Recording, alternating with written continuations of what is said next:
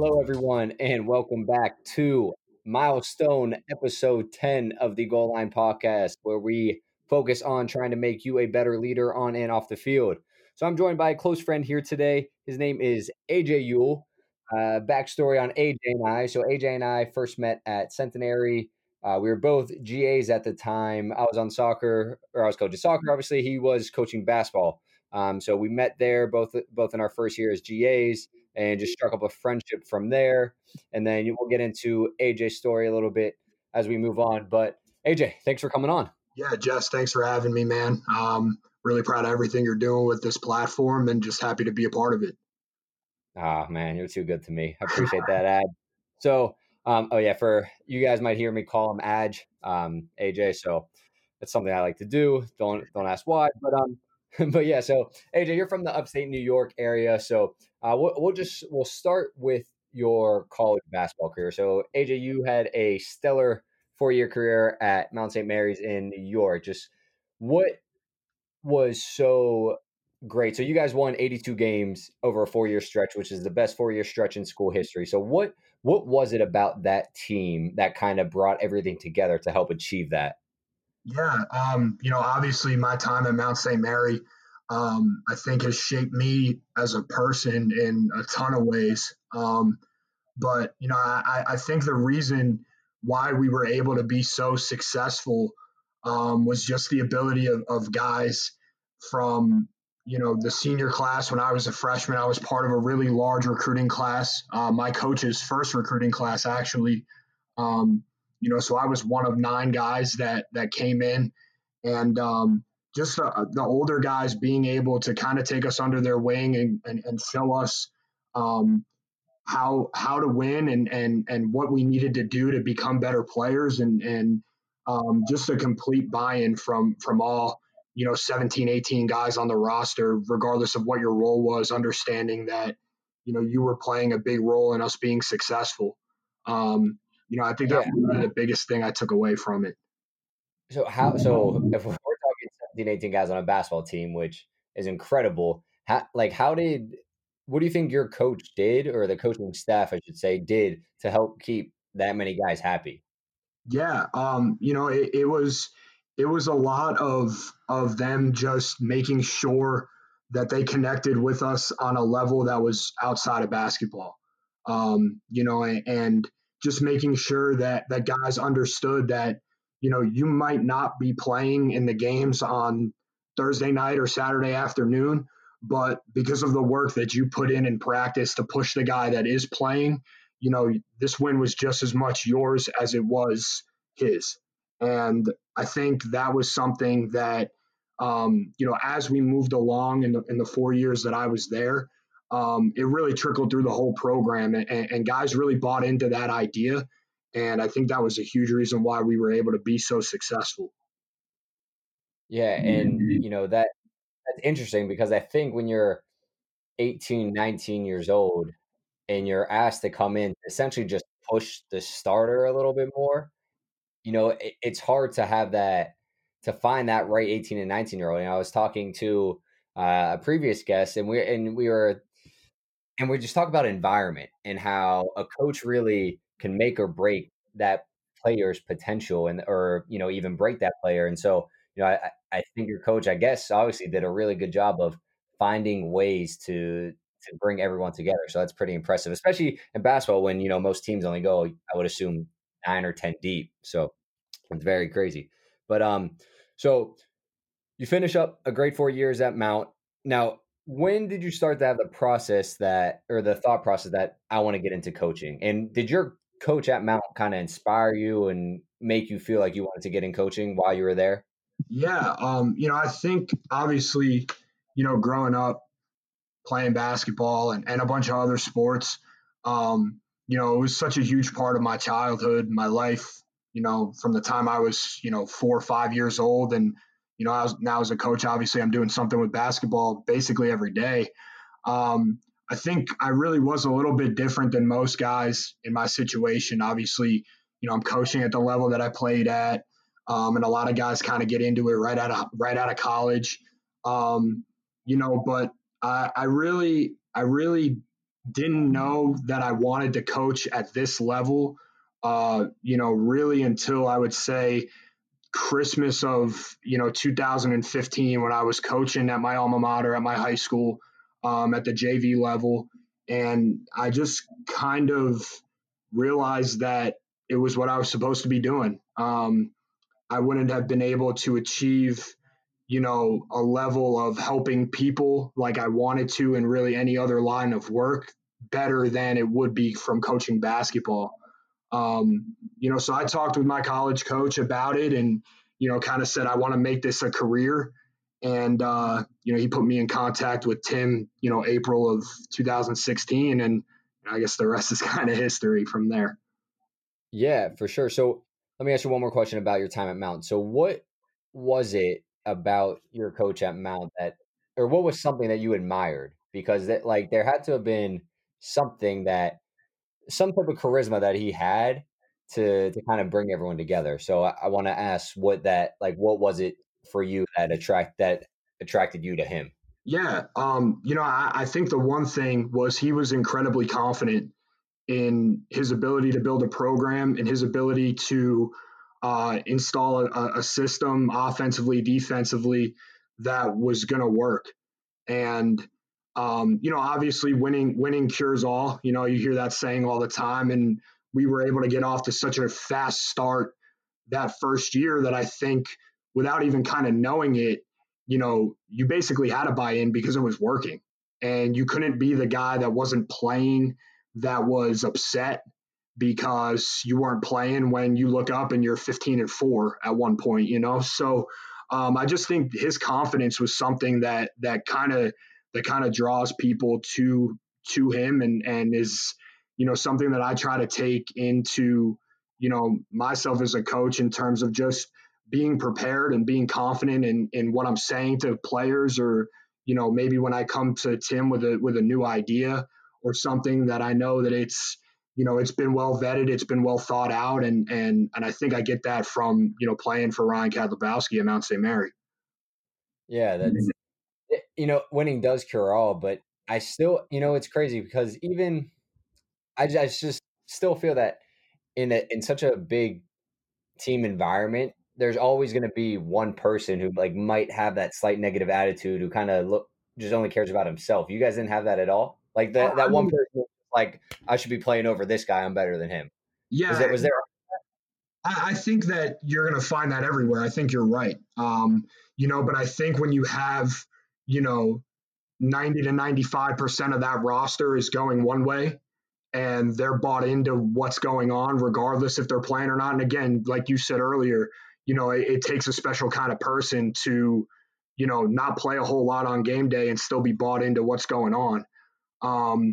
But I think when you have 90 or 95% of the roster kind of rowing the boat in one direction, so to speak, and the rest of the guys are going another way, that doesn't really resonate, or it doesn't really take shape the way it would if you had 8 or 9 guys that could be influenced by that. So I do think that being able to win 82 games in 4 years and have the retention rate that our roster had. It's very rare at this level to have a 9-man recruiting class and have all 9 guys graduate and play for 4 years. Um, but we were able to do that again. I think it kind of is to what you spoke to, just having the right people in the right role. And we had 2 guys my senior year that started on a team that won 21 games, that and myself included, that didn't play basically at all for the first year and a half of their college careers. So again, I think it was just the right mix of people at the right time at the right school. Yeah, that's. I want to know how. I guess it's a little bit of luck too that so that these kids kind of just all, all. I'm going to use the term invest. I just heard it on. I was actually talking to another coach on one of the previous episodes. We use the term invest over buying. Just little tangent there, but yeah, it takes like the right type of people, but it's pretty mind blowing to me that nine guys in the same recruiting class, especially in basketball, will all graduate together. So that's pretty impressive. But Yeah. uh, So, well, fast forward, and this is what what we're about to get into is what I really admire about you and your work ethic. So, you get hired as a GA at Centenary. So it's only you and Tim and a couple other volunteer coaches. So essentially, it's just you and Tim every day in the office doing what needs to be done. Now, what I find so admiring is what else did you do on the side of that to help you survive it essentially. Yeah. My time at Centenary. Wait, hold on. So talk about guys. He's a GA. And he has a small stipend, and if any of you know coaching, we're talking about a small Division III school with not a lot of money. So you can only imagine how much that yearly stipend is. Sorry, go ahead. Yeah, no, my time at Centenary was an unreal time. Like you said, I took a job making very little money. I was paying a lot more in rent than I was making at the time, just to kind of try and see if this was really what I wanted to do. I was lucky enough to have some savings from a job that I had for the first 2.5 years out of college. And I was living at home, so I was able to make and save some money. But really, the lucky part was just being able to take a job with somebody, in Tim, who had been really successful at Centenary, had brought that program to a place that they had never been before, and he was willing to teach me and to just take a chance on a 24-year-old high school coach, and you know really I didn't have to do a whole lot in terms of the second job thing until I got to Cal Lutheran. Not to kind of fast forward to that, Yeah, but yeah. um, um, I was only at Centenary for 10 months, and that you kind of Right. look up, it's April and you're moving to California. It's just kind of a whirlwind of everything. So yeah, So what did year one seminary teach you? Like, what did you start kind of developing your own philosophies or understanding the college game? What were some of your biggest takeaways from year one? yeah, you're when you get into that role into coaching at the college level, especially at the Division III, you kind of hinted at it earlier. It's a small staff, so I had my hand in essentially every part of the program that Tim felt comfortable with giving to me. So I was the recruiting coordinator. I was in practice every day. I was breaking down film. I was creating scouting reports.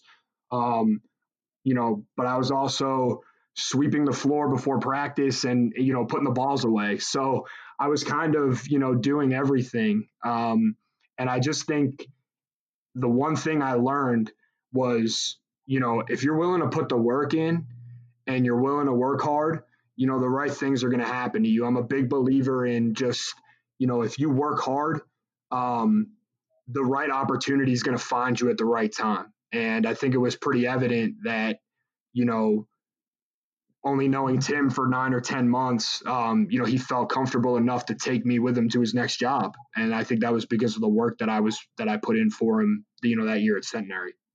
Yeah, for sure. So talk about that next job. So we're at a small school in New Jersey, and then Tim, the head coach, gets a new job out in Thousand Oaks, California, Cal Lutheran. So a beautiful campus.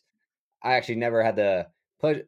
Unfortunately, I never got out there, but I only heard great things about the campus, about the community around it, and obviously being in California is great in itself. So, um, what were some of the differences in from year one at Centenary to year two and three at Cal Lu? Kind of what did you learn from now going from year one at a small school to year three with 1 year under your belt, and what kind of philosophies or core values are you starting to develop as a coach? Yeah. Obviously just being, just being around, different people in a different region is so incredible. People say that all the time, like, people in California are different, or it's just different out there, and you don't really, or at least I didn't really understand it until I got out there. But I think in terms of philosophy and in coaching, I think your philosophy is dynamic. It continues to evolve throughout your career, and it's really shaped through the experiences that you gain from working with different people in different situations. um, So, I really try to focus on four things in terms of, just building a program, building relationships with people. And that's empowerment, authenticity, discipline, and respect. And I think if you can act with those four, core things in mind every day and really just make it who you are, um, I think you're going to be pretty successful in building a program. I love that. Yeah, I love that. Especially you touched on a very important one that I think is that all coaches need to understand, and that's relationship building, especially in the college ranks. When we're talking about recruiting, um, it's essentially relationship building. So, what is one thing that you try to touch on when you're recruiting a potential student athlete? Yeah, I think the biggest thing is just vetting guys to make sure that they're good people. A lot of times, uh, you know, we're under so much pressure as coaches to find the next good player, the next guy that can carry a program to a conference championship, or the next guy you can build around, or whatever it is that you're looking for as a program. That a lot of people, especially when you're talking Division III and you're not talking about, being able to offer somebody a scholarship, and you're almost trying to sell your program, to get guys to really want to be a part of it. I think the important thing is that you can vet guys properly by finding out, who they are as people. And what I mean by that is, how do they talk to their coaches? How do they accept coaching? Maybe you're at a game and you see a guy who isn't playing very well. Well, is he throwing his hands up and arguing with the official the whole night, or is he trying to do the next thing right? How do guys interact with their parents, with their teammates? Is this the kind of person that I can be around every day for the next 4 years, and can I win with him? Because I know a lot of people who I enjoy being around, who I know that, maybe when it comes to, okay, the chips are on the table and we need to make a play, or we need to do something that's going to, kind of uh, shape the way our program goes for the next, foreseeable future. Are they able to get the job done? And that's an incredibly tough thing to do, when you're talking to a 17-year-old kid on the phone. So I think that's the most important thing, is just being able to vet people and understand that, we're going to win with great people first, before great players, before, even great students. Are you a good person? Can you care about the people around you in a way that's going to separate you from everybody else? Wow, yeah. That no, I mean, dude, that's great because I think when we talk about recruiting, obviously the first thing that's going to catch your eye is skill, but as I've seen in my playing days, skill isn't what builds championship teams. It's more character and people in general. Just going back to my experience winning our first conference championship in 2013, we necessarily weren't the most skilled team in our conference, but we had good leadership. We had a just good team build to us. We had great people, and we all invested together. And you said it best. We're going to win with great people. So absolutely love that. So now let's do this. Let's talk about. So now, Tim, you're in your third school in 4 years. What were some of the, I guess, differences in each of the schools in talking with the players? And kind of how are you adjusting your coaching styles to different schools? I mean, I know the type of kids that are at Centenary. I kind of have an idea of the type of kids that were at Cal Lutheran because we were talking about it, and kind of have an idea of the kids at Waynesburg. So, how do you deal with the different egos on each roster? Yeah, yeah. I think that in some capacity as an assistant, your career path is going to follow that of your boss, whether you like it or not. And I think Tim has carved out an incredible niche in Division III as somebody that rebuilds programs. You look at the success he was able to have at Centenary in such a short amount of time.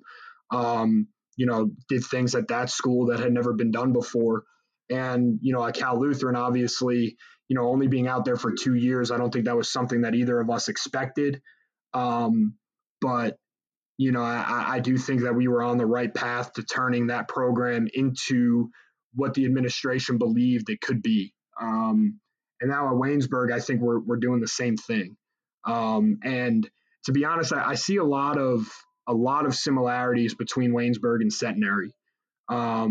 I really do, and I don't know if it's just because my experience at Cal Lutheran is because of or was with just people from the other side of the country, and it really is that different, or if the Waynesburg and Centenary really do have that kind of connection to one another.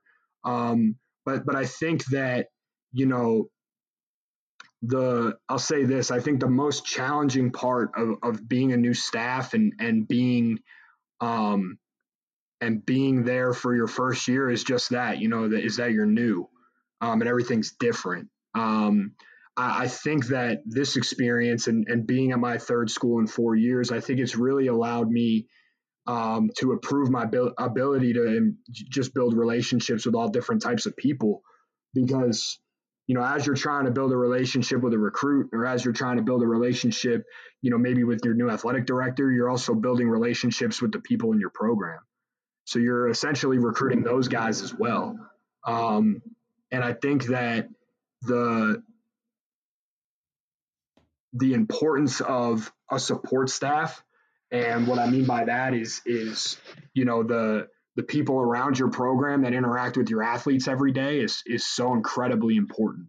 So yeah, I think that those are the important things when you're talking about just being at different places.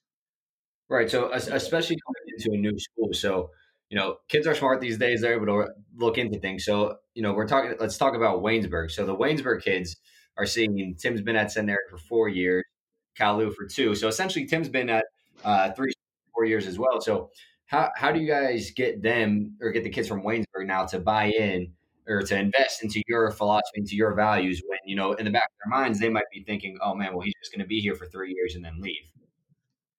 Yeah, I think that that's something that you need to do every day. You have to prove that every day. And I think that obviously the opportunity for Tim, at Waynesburg is an incredible one. Like you said, he grew up in the Pittsburgh area, had a chance to get back to a league that he was familiar with, get back to an area with legitimate contacts, like we talked about earlier. I think that everybody kind of sees the fit there. Tim's going to be at Waynesburg for the foreseeable future, and I think the fit and the tie to that area and the region is a legitimate one. So I don't know if necessarily we ran into any guys or anybody in our program that maybe thought that when you look at his last couple of years, he's bounced around a little bit. I think we've done a really good job as a staff at just, proving our loyalty to Waynesburg and to the program as we did that every day. Yeah, that makes sense. I mean, it's tough, but I guess when you're talking to these kids, yeah, like you said, every day you want to build that investment into the program, and try not to get, I don't think most kids are kind of thinking that their coach is going to leave them anyway. But it's good that, every day, like you mentioned, you're trying to get those kids to consistently invest. So I want to go back a step and talk about your decision to turn away the head coaching job. So did you also feel like you just wanted another year as an assistant to kind of fully make sure you're ready? Like, would you say, if I know we talked about good and great opportunities, but if a pretty darn good opportunity arose today for you to take a coach, would you feel ready, or would you feel like you need another year or two under your belt as an assistant to kind of develop your own style, your own values, et cetera, et cetera? Yeah. I think as a young assistant, I think you're always looking for, a great, the next good opportunity or a way to, grow as a coach. And I think that the difference between being an assistant and being a head coach is massive. And obviously that's just an opinion. I haven't had that opportunity, or I haven't done it yet. But I think that you're never really going to be ready for something until you do it. So I'm not. I don't know if it was necessarily a time thing for me, or as much as it was just a fit. I think that when the right opportunity comes to take over my own program, that I think my the things that I've gone through as an assistant will definitely help me. But I don't necessarily think it's I need another year, so to speak. I think it's just more making sure it's the right opportunity to be successful. So when you do finally take that head coaching job, wherever it may be, when you start to hire assistants, what are you going to look for in them? Yeah, I think the first thing is that you need to find somebody that wants to coach. A lot of times, like you said, we were both GAs at Centenary. A lot of times that position can be filled with somebody that just wants to get their master's, and I think if you don't have a guy that wants to be a coach and wants to work with young people and is passionate about, that side of things, that you're not going to get everything that you need out of that assistant. You know, I think that that little office in Hackettstown, New Jersey, taught me a lot about that, and Tim leaned on me really heavily, um, to do a lot of different things. And sometimes I think back and I think that had I just been looking to get my MBA, that I wouldn't have felt as much pressure to do a good job with that kind of stuff. So, that's the first thing, and then obviously you want somebody who's organized, somebody who's intelligent, and somebody who ultimately feels comfortable challenging your ideas. Um, you can Yeah, find no, oh, go ahead, go ahead. Yeah, if you can find somebody that's comfortable enough to tell you that well, I think we should be doing things this way, but we're doing it this way. Like, what do you think? As opposed to somebody that's just going to agree with everything you say. Because as a coach, you need that. You need different opinions, and you need different things that can change the way you look at a situation. Um, Yeah, and that is huge, and I think a lot of times assistants might just be yes men, where they're just going to do everything the coach says. And I was talking to another head coach like a couple weeks ago, and he asked me what the role of an assistant was, and I was like, to challenge the head coach. And I think that's why I really enjoyed my time at Centenary, because my relationship with Josh, who was on episode one, it was so strong that I had no problem telling him what I thought. Whether he could have said no, I completely disagree, but at least like I'm getting my thought out there, and I'm not holding anything back, and I feel comfortable enough in a situation to where I'm going to express what I think. And he could completely disagree, but even if the coach disagrees, I still think that they'll appreciate you at least trying to come up with a new solution or a new way to do things, and it still kind of gets their mind flowing. So I think that's a huge piece that you touched on. Yeah, and I think it kind of all wraps into, that decision about being a head coach instead of being an assistant, where you have to go from making a suggestion, like you just said, to making that final decision, and how much tougher that really is to do, when the future of your program's kind of riding on that. So it's kind of funny how it all comes together like that. Yeah, absolutely. So you also mentioned when you're looking for an assistant, you got to get somebody that wants to coach. So we kind of skipped over this. So what else were you doing in California? Because as most people should know, rent isn't cheap in California. So what else did you do to make sure that you were able to coach? Yeah, Thousand Oaks, California is a beautiful place. It's sunny and probably 80 degrees every single day with no humidity. Um, for Rub it people in. who don't know where it is, it's 10 miles from Malibu, probably 30 miles from downtown LA. Ten, Um, 10 minutes from Malibu, but it takes 4 hours to get there. yeah, exactly.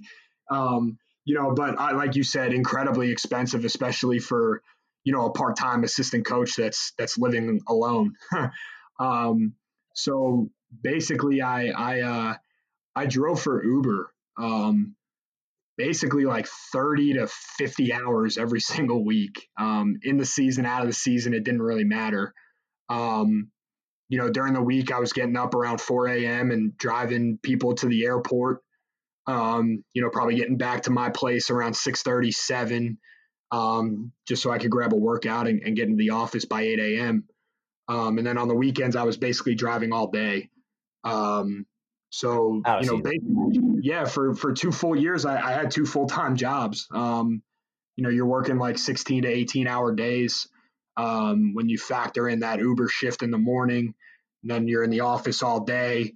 You have practice, a game, maybe you have a recruit on campus, something like that. And then you're home at night and you're calling recruits, making your calls for the night. So it was a lot. But again, I think it really forced me to grow up a little bit, and to, it tested my, want to coach. And I think, I always considered myself a hard worker, but really I had never done anything like that in my life. So Yeah, I no, can look back at that experience and be incredibly happy with the way I handled it. no, absolutely. It's very admirable to see you. A lot of people will say that they want to do whatever it takes, but you were really doing whatever it took just so you could coach, right? We're not talking about like start a business and make some more money, right? We're just talking about just so you could coach, and you don't get in this business, I guess, for money is what I always tell people. So you do it Right. because you love kids, you love the game, et cetera, et cetera. So it's an awesome story. But so let's do this. So you finished 4 years of coaching. What have you learned about yourself? And what areas did you see yourself grow the most from year one to year four, Yeah. entering year Yeah. Again, I kind of said it earlier. I've always thought or viewed myself as a hard worker, as a leader. Those are two things that I always kind of thought of myself as, from being just a player, growing up, and as a person. I think those are two characteristics that I've always kind of had with me. But that stuff has grown. It's grown so much, just because of kind of what I talked about earlier, with having to figure out a way to make it work, and never, you know, never complaining about it, or throwing in the towel. I think that it's something that, I'm really proud of. It's something that I can look back at and be really proud of. But I just think my communication skills with people and my ability to foster relationships have been the biggest two things that, um, have have grown and have, kind of changed the way I look at situations. Yeah, I mean, communication is always going to be, I think, your most, not maybe the most, but definitely top three most important tools as a coach, just based on recruiting, parents, faculty members, team especially, making sure they're able to understand your message. So, being able to develop the communication is pretty key. So, last question I'll ask, it's a little bit of a tricky one, but I'm very curious to see, what do you want, I guess, each, so every time you go to a program, or let's say Centenary, uh, Kalu, Waynesburg, what do you want these kids, if you were to leave, tomorrow, what do you want these kids to have said about Coach Yule? So Coach Yule is blank, blank, and blank, or Coach Yule was, he portrayed this. Yeah, that's a good question, Jess. Okay, the last question of the day, so we got to fire it up. Yeah, I appreciate that. I would hope that they would say that I was authentic. That I told the truth regardless of how hard it was to do that. Because I think that if they felt like I was being an authentic person, then they could trust me. And I want to make sure that I leave the players and the guys that I come in contact with that kind of idea, that, without sounding too coachy or anything like that, if they ever needed anything, that they could call me and that they would feel comfortable doing that. I think I'm somebody that prides myself on doing what I say I'm gonna do. Um, and I think that sometimes that can be difficult, because it's really easy to say, I'm going to do this, and then it gets really hard to do whatever you said you were going to do. And can you stay on that road? So I would hope that my guys that have played for me or that I've worked with would be able to say that I've been authentic in my relationship with them. I love it. I love it. Well, Adge, I appreciate you taking the time. This was awesome. It was great to hear more about your insights and philosophy and, just who you are as a person. So I appreciate you taking the time. This meant a lot. Thanks for being our milestone double digit 10th episode. Jess, appreciate you having me, brother. It was great talking with you. Yes, sir. We'll talk soon, my man. All right.